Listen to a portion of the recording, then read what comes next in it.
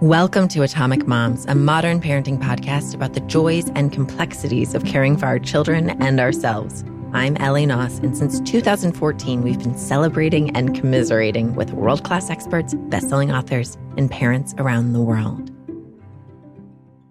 Hello, everyone. How is everyone faring? I mean, Eliza had pink eye over Thanksgiving. That was thrilling. She's been sick ever since we went camping. I think she finally gets to go to school today. I am recording this. I did this interview at 6:30 a.m. I mean, this call was scheduled and then it got pushed. And Kate was so generous in squeezing us in this morning. And so it's 9:30 her time, 6:30 my time, which is actually kind of great. If I could get over the fact that I have such a morning voice, I might always do this because it's so quiet and my head hasn't gotten, scrambled with all the logistics of the day yet. It is December, which is just, it used to be magical and now it can seem very stressful. And it seems like the calendar is, bursting at the seams. I miss when I was little and my dad would take me to school and he would always play the Chipmunks holiday music. It was so fun. And it's like so crazy to think that my dad would do that, but he would always make the holidays so special. And he was the single dad who would have, 20 styrofoam lollipops going up our sidewalk. The house would be covered in lights. It was always like a Chevy Chase family vacation. And I miss that. I miss being the child with the sense of wonder instead of being the one logistically figuring it all out. I think I'm going to hire a TaskRabbit to do our lights this year. I'll let you know how it goes. But yeah, as the mom, December can be really busy and stressful. So we're going to spend the next 30-something minutes learning how to do less. Our guest today is Kate Northrup. She's an entrepreneur, best-selling author, speaker, and mother, and she's built a multimedia digital platform with her husband, Mike, that reaches hundreds of thousands globally. Today, we're sharing her second book, Do Less, a revolutionary approach to time and energy management for busy moms. The New York Times #1 best-selling author Glennon Doyle says of Kate's latest book, I inhaled Do Less, and as I finished, I found myself breathing easier. Important book, perfect timing. New York Times bestselling author and Atomic Moms guest, Dr. Shefali Tsabary, who, by the way, when she interviewed me for her coaching institute, she interviewed me as a guest. She was like, you got to have Kate on your podcast. So thank you, Dr. Shefali, for hooking us up. What she says about Do Less is full of strategies and concrete tools. This book offers us women a valuable path of self-discovery, transformation, and transcendence. I could use a little transcendence right now. Okay, I'm going to be right back with Kate Northrup. Apologies for my cold. It's that time of year.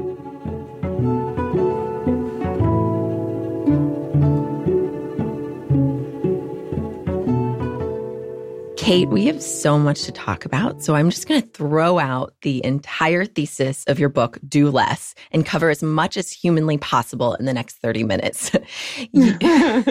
So you write in your book, I witnessed both my parents work my entire childhood. Productivity was a holy grail, sought against all odds. And I've got to say, it's the same with me. I mean, my mom would go to the office on Christmas Eve. So you and I'm guessing this is all linked. You and I are both, just circling back again and again to the lesson that we are inherently enough. And so I want to know, to kick this off, what sparked you to rebel from the path that you were set on by your family's model of doing and ambition? I have always rebelled against it a little bit. And I will tell you how. So I had a nanny growing up who, both my parents are doctors. So, at any given time, somebody was leaving in the middle of the night and to go, for an emergency or blah, blah, blah.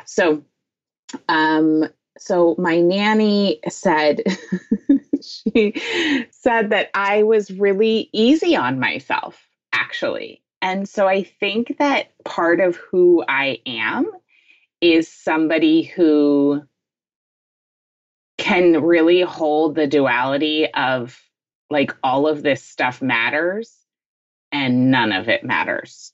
I've always had an extremely good sense of humor about myself and life.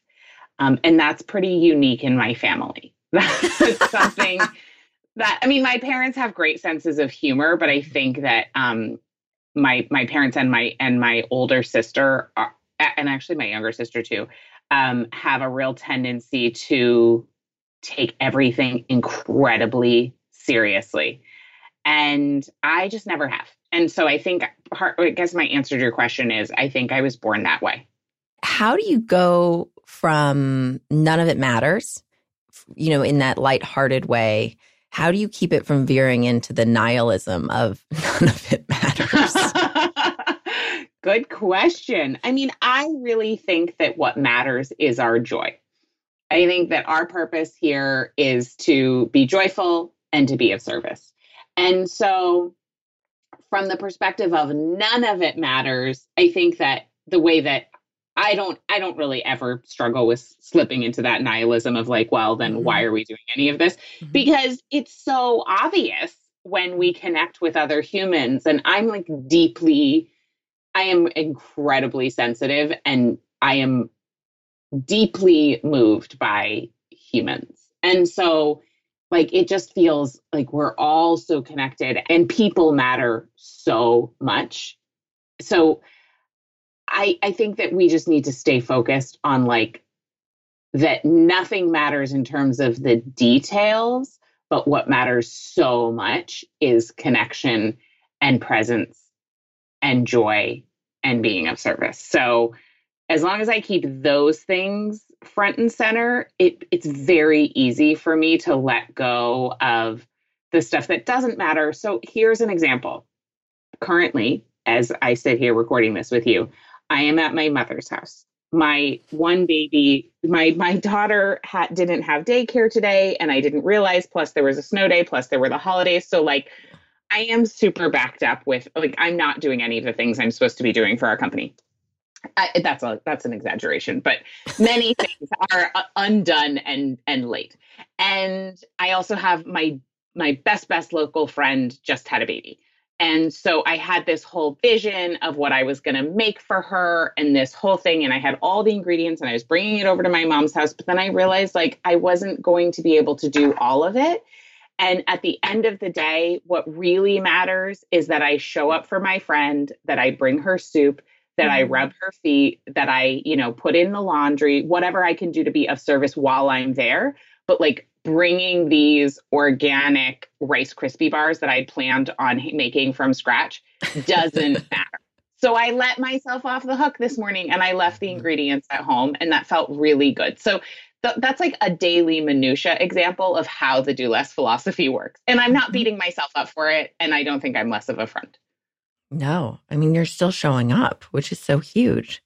The qualities that you're sharing right now that you're putting at the forefront are all, after reading your book, like the feminine qualities.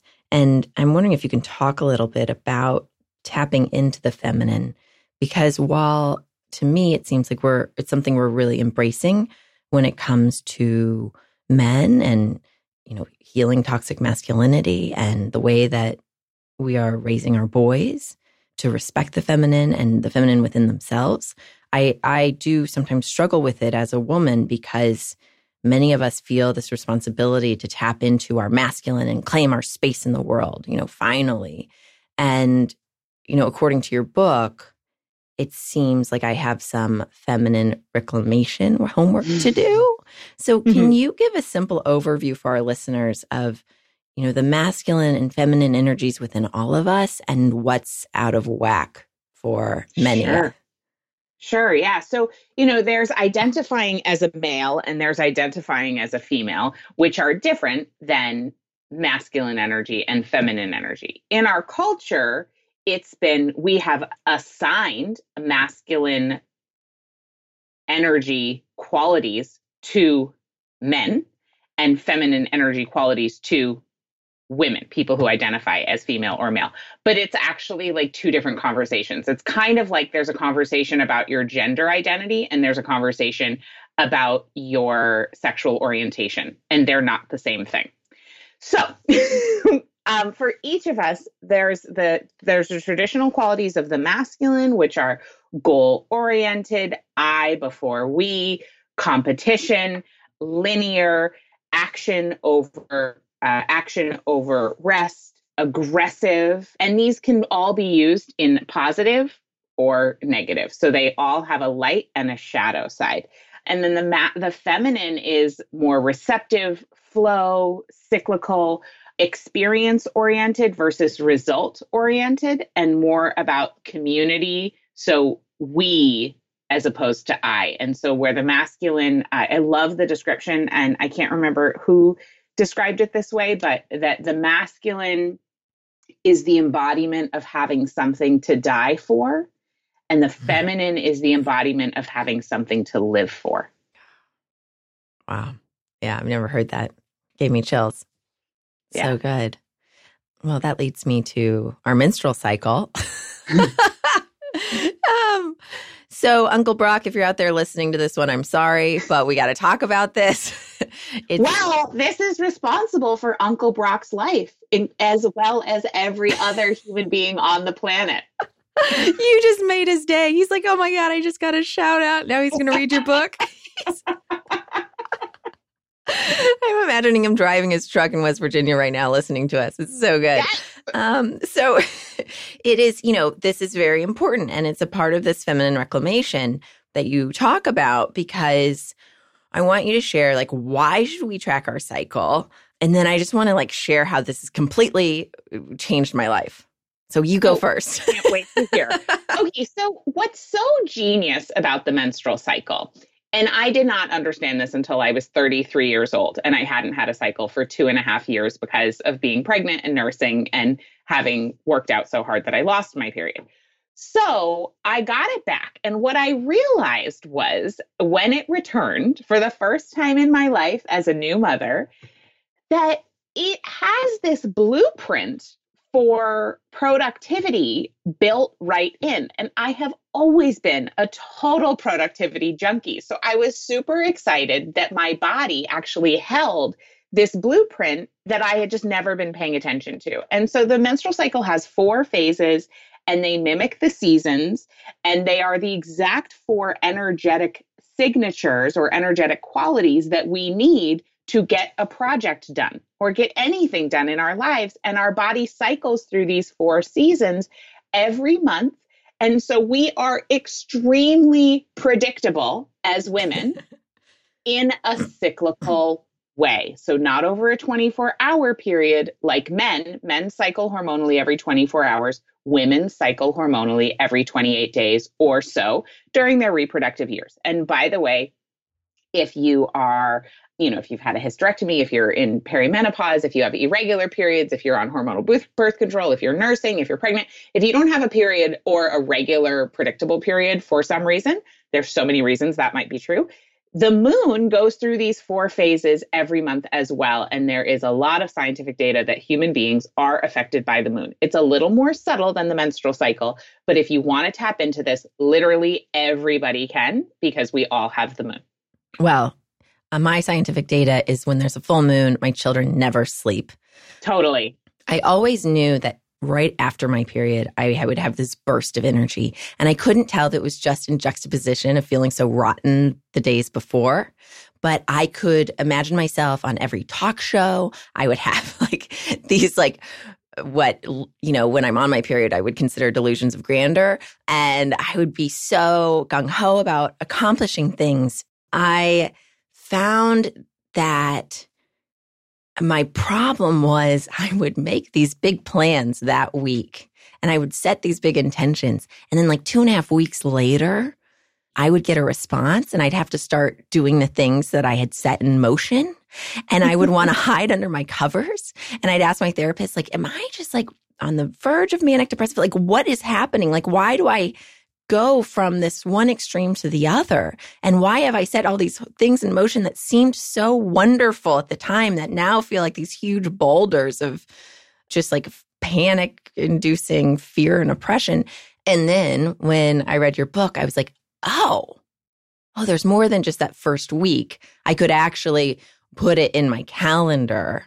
And I had never thought of that before, like actually tracking it more than just being like, oh, my tampons are gone. Now I'm good to go. Like it was like, oh, wait, I can actually download the app like you suggest. So I downloaded the app Flow.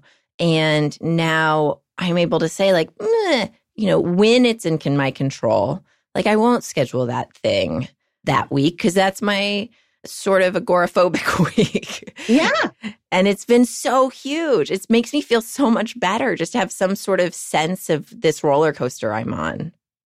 Yes. And listen, it's predictable. And we need every reason we can get to feel better about being a woman because our culture from day one tells us that there is something wrong with us and there is something wrong with our bodies. And so we live as women with a culture that believes the very thing that's responsible for human life, which is the female body and the way it works, is fundamentally flawed.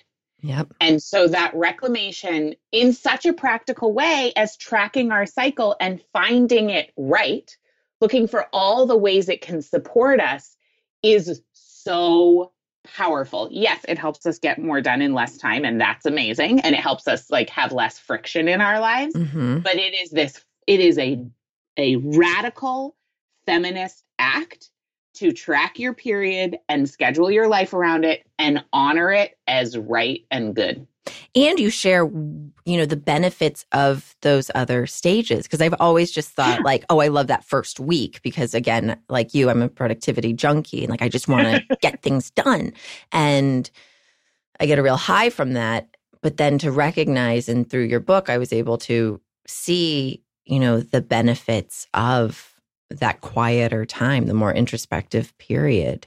And so thank you for sharing about that. And I'm excited for our listeners to read about it.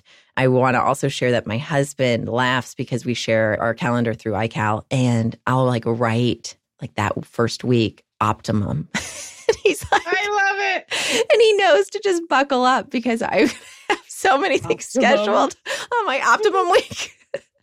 But I want to, you have this quote that you are going to be, that you were focusing on managing my energy instead of my time. And I really want my listeners to hear that, managing my energy instead of my time. And so in that managing our energy, I have a few questions because we share a very we have a weird coincidence. So in 2018, your husband dropped 40 pounds, right? From illness, and so did mine. And we both have 2 young daughters. So your husband has an autoimmune condition, and my husband also has one. And I was listening to one of your old episodes, and you were talking about he mentioned that he had a very swollen elbow.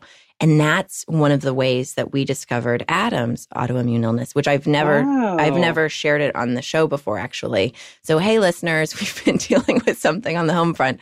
I wanted to find out what it was first, and I wanted it to get under control, which it has, except we had a major flare up this week. So he has rheumatoid arthritis, and it can be excruciatingly painful. And he lost 40 pounds last year as well. And it was just, the chaos of it. And it was really strange for me to hear you all speaking about it, because you had the bravery to share it while you were figuring it out. I didn't have that bravery because I was like, Hollywood's going to stop sending my husband work if I share this right now. Well, right. We live in it. We have different lives. And I don't always share things when I'm in the middle of it. But in that particular case, I didn't know what else to do because it was like affecting everything. Mm-hmm. It does. And so when you're in those moments, like where your partner is very ill and you have to be a container for him, and then you're also like the rock for your children. For example, yesterday, my daughter Eliza's transitioning out of her crib. And so it's like I have to sit there while she falls asleep on the mattress on the floor for her nap. And she's just yelling at me, like, go away, mommy, go away, mommy, go away, mommy. Like I'm so impressed by her stamina. I think she's having an optimum week because she just like would not. And she's just like, because she wants me to go away because she doesn't want to play. She wants to like climb on her bookcase and do ridiculous things and have me talk through the monitor because we tried it out. It didn't work. So I knew I had to sit there. But after, 20 minutes of her yelling at me, it really starts to get me down. And then plus you're trying to do work and everything else. And I'm sharing, I totally understand that my listeners have way bigger, issues going on in their lives. So hopefully this will help them as well. And I'm just sharing like a humorous anecdote, but it almost broke me because it's like, no, I get it. How are you a rock for your partner, a rock for your children, contain all of that while also trying to continue running whatever work you're doing and then somehow maintain your energy. I just don't. Everyone always says like put the oxygen mask on yourself first. And I'm sort of in this place of like, okay, I am just going to wait a few seconds before crashing. I'm going to like get everything else done and then I'll put on my mask right before we crash and then I'll be okay, which I know is not true. Like that's burnout. I don't know. I'm asking for help and I'm not even. This is a great question. I want to just address, first of all, that we live in a culture that is really sick.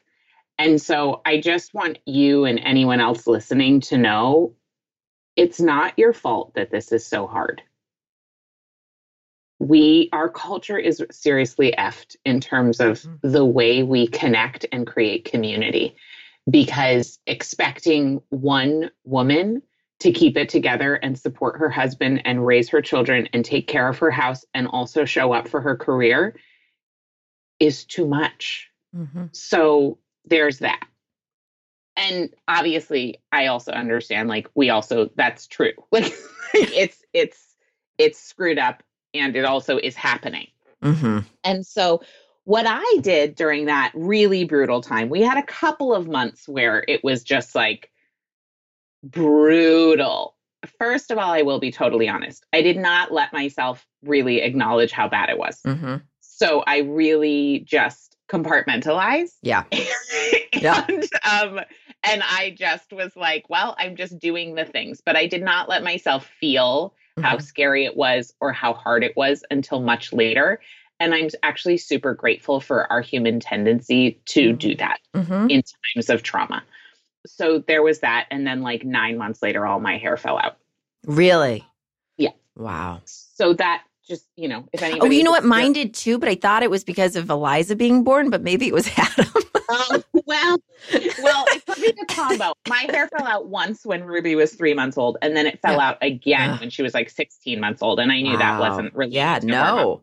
Wow. So I have a great integrative doctor who was like, oh yeah, no, that's a thing. After 6 to 9 months after an extremely stressful event, your hair will often just all fall out. So anyway, that's neither here nor there. Like anyway, just to know that like you may not really be able to feel how hard it is until later, and that's totally fine. I also want to just give permission to have a total and complete breakdown. There were times when I just sat in my car and screamed and cried for like the 10 minutes before I had to go in and let the babysitter go home or whatever. And I really admitted, it was the first time in my life I really admitted to the people closest to me, like, this is hard and I don't know, like, I literally can't do it by myself. Whereas prior to that, I always sort of could manage to do things. And so I just think that leaning on our community, especially on the people that you wouldn't normally lean on, is so important, and letting them in. My dad, who's a wonderful man, but not somebody like I call immediately when I need support. He saw Mike at Thanksgiving and he hadn't realized how bad it was. Yeah.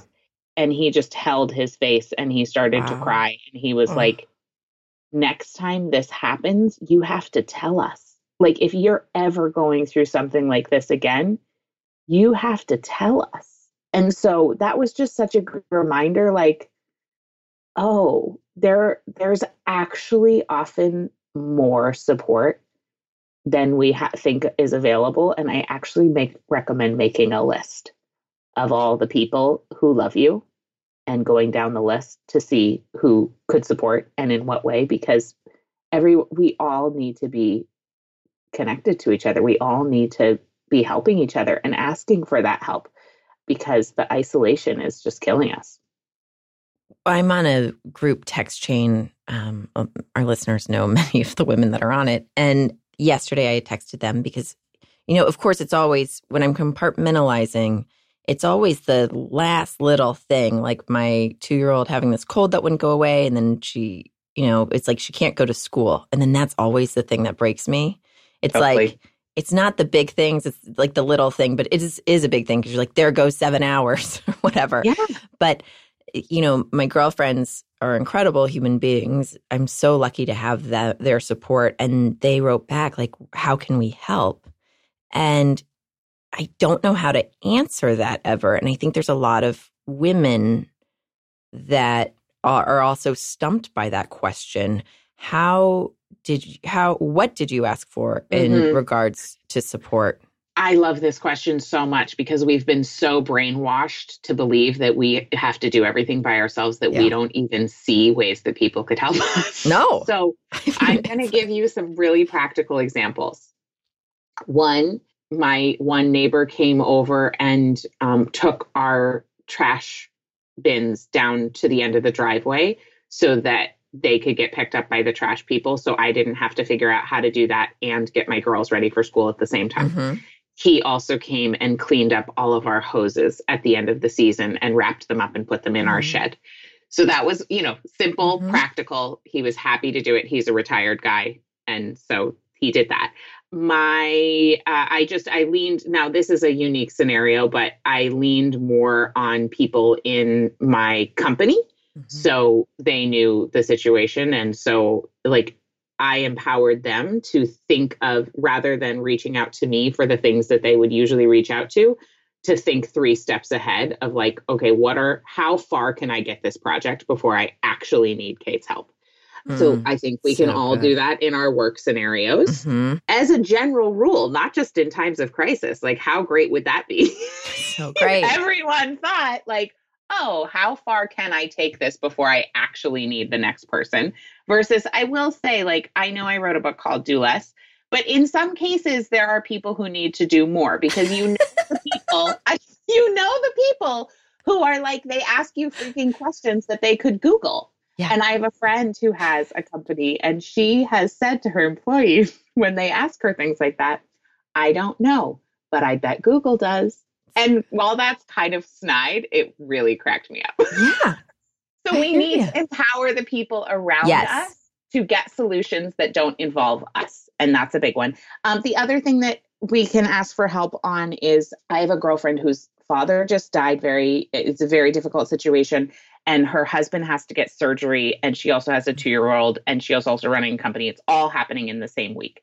And her girlfriends from across the country organized a meal train so that all of her local friends are bringing meals. They hired somebody to clean her house so that when she came home from her trip to be with her family for the death, her house was clean. Girlfriends are stepping up to watch her 2-year-old every afternoon for the next 2 weeks in rotation. And this was all organized by 2 friends who live in New England. And this friend lives in San Francisco.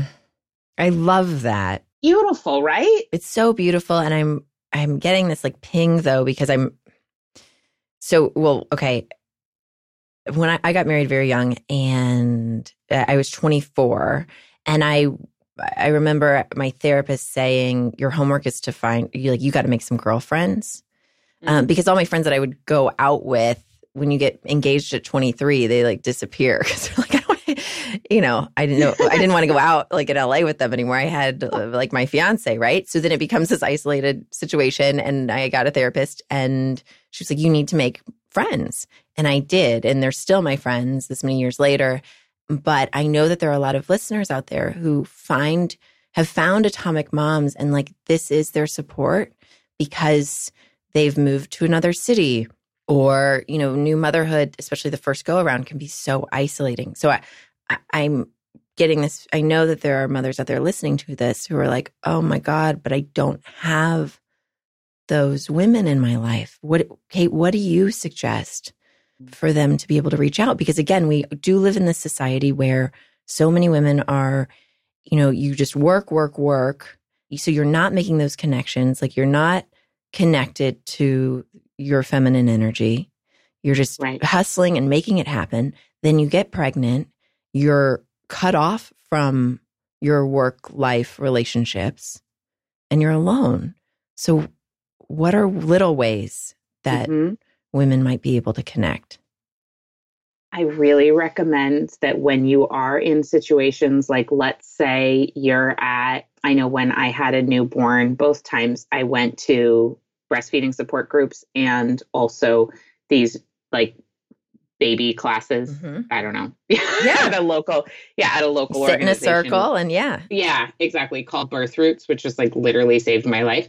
And so find a lot of times, especially if you're in that newborn lifetime or like those early stages, go out of your house and find moms at the park or at those groups, because I don't even know a lot of these women's last names, but I told them like some of the most honest things I have ever said, and things I wouldn't tell friends who I've been friends with for 20 years. Really, not they're big secrets. It just wouldn't come up.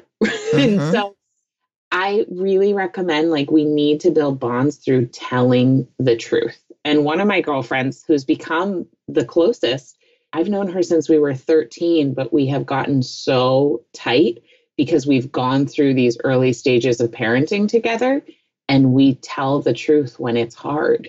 And so we can actually be there for each other. And, when she had a newborn, I would say, hey, I'm going to the grocery store. Do you need anything? And when I had a newborn, she did the same thing. And we drop kids' clothes off at each other's houses because the kids' sizes and hand-me-downs, like all those little things make a difference. And you can be the one who starts telling the truth because everyone is so desperate for it. And that's what creates genuine connection. And then, of course, you find these people in circle at the library, at story hour, at the park, mom workout groups. Like I made some of my closest friends through having a newborn and having a new baby and meeting people that way. And I really recommend it because there's something about being at the same shared stage of life that will allow you to connect in a way that you might not be able to connect with your other friends who you've known way longer. Because we're also transforming during that stage. And you're too tired to have the mask on. So it's like, it's an optimal opportunity to really like tap in and go deep. And that's it's a special time. It's really the easiest time to make friends. Too, because we're, I hate to say it this way, but like everyone in that stage is so beaten down. It's like a really good time to connect and reach out. And it does take bravery to be honest and be the first one to be honest. But I promise you, your right people will welcome it. And if they don't welcome it, they're not your people. And that doesn't mean there's anything wrong with you. It just means they're not up for it. They're not up for being real. And that's okay. They don't have to be, because there are 8 billion people on the planet. So trust me, you can find yours. Kate, thank you so much for all of this. Where can our listeners find you? KateNorthrup.com is the best place to come and connect. And also on Instagram at Kate Northrup. Oh, everybody, just get her book right now. Like, just go, if you have a Kindle, go to your local bookshop. How about that? That makes me feel good to say. Yes. And buy Do Less, a revolutionary approach to time and energy management for busy moms. Again, it's available wherever books are sold. And Kate, thank you so much for braving a snowstorm, braving your child's illness, for recording this at your mother's home. I super appreciate it. I super appreciate you. Thanks for having me. Thanks. Okay, everybody, we have our Atomic Mom shop. If you're looking for the holidays, get a t-shirt, get a print. Artist Madeline Donahue, who's been a girlfriend of mine since we were in high school, her career is just blowing up. So consider a print as an investment piece, and it helps support the production costs of this podcast. Special thanks to our production assistant, Olivia Hasty, to Owen O'Neill, our sound engineer, and to our composer, Jeremy Turner. Also, special thanks to this cold that I will never get rid of, but I am going to just accept it as is. And follow us on Instagram. I don't like the word follow. Join us on Instagram at Atomic Moms. I love hearing from you. Until next week, trust in your goodness, live out your greatness, rock on, Atomic Moms. Have an awesome day. You Thanks too. for waking up early. I feel energized now. You filled me up. Thank you.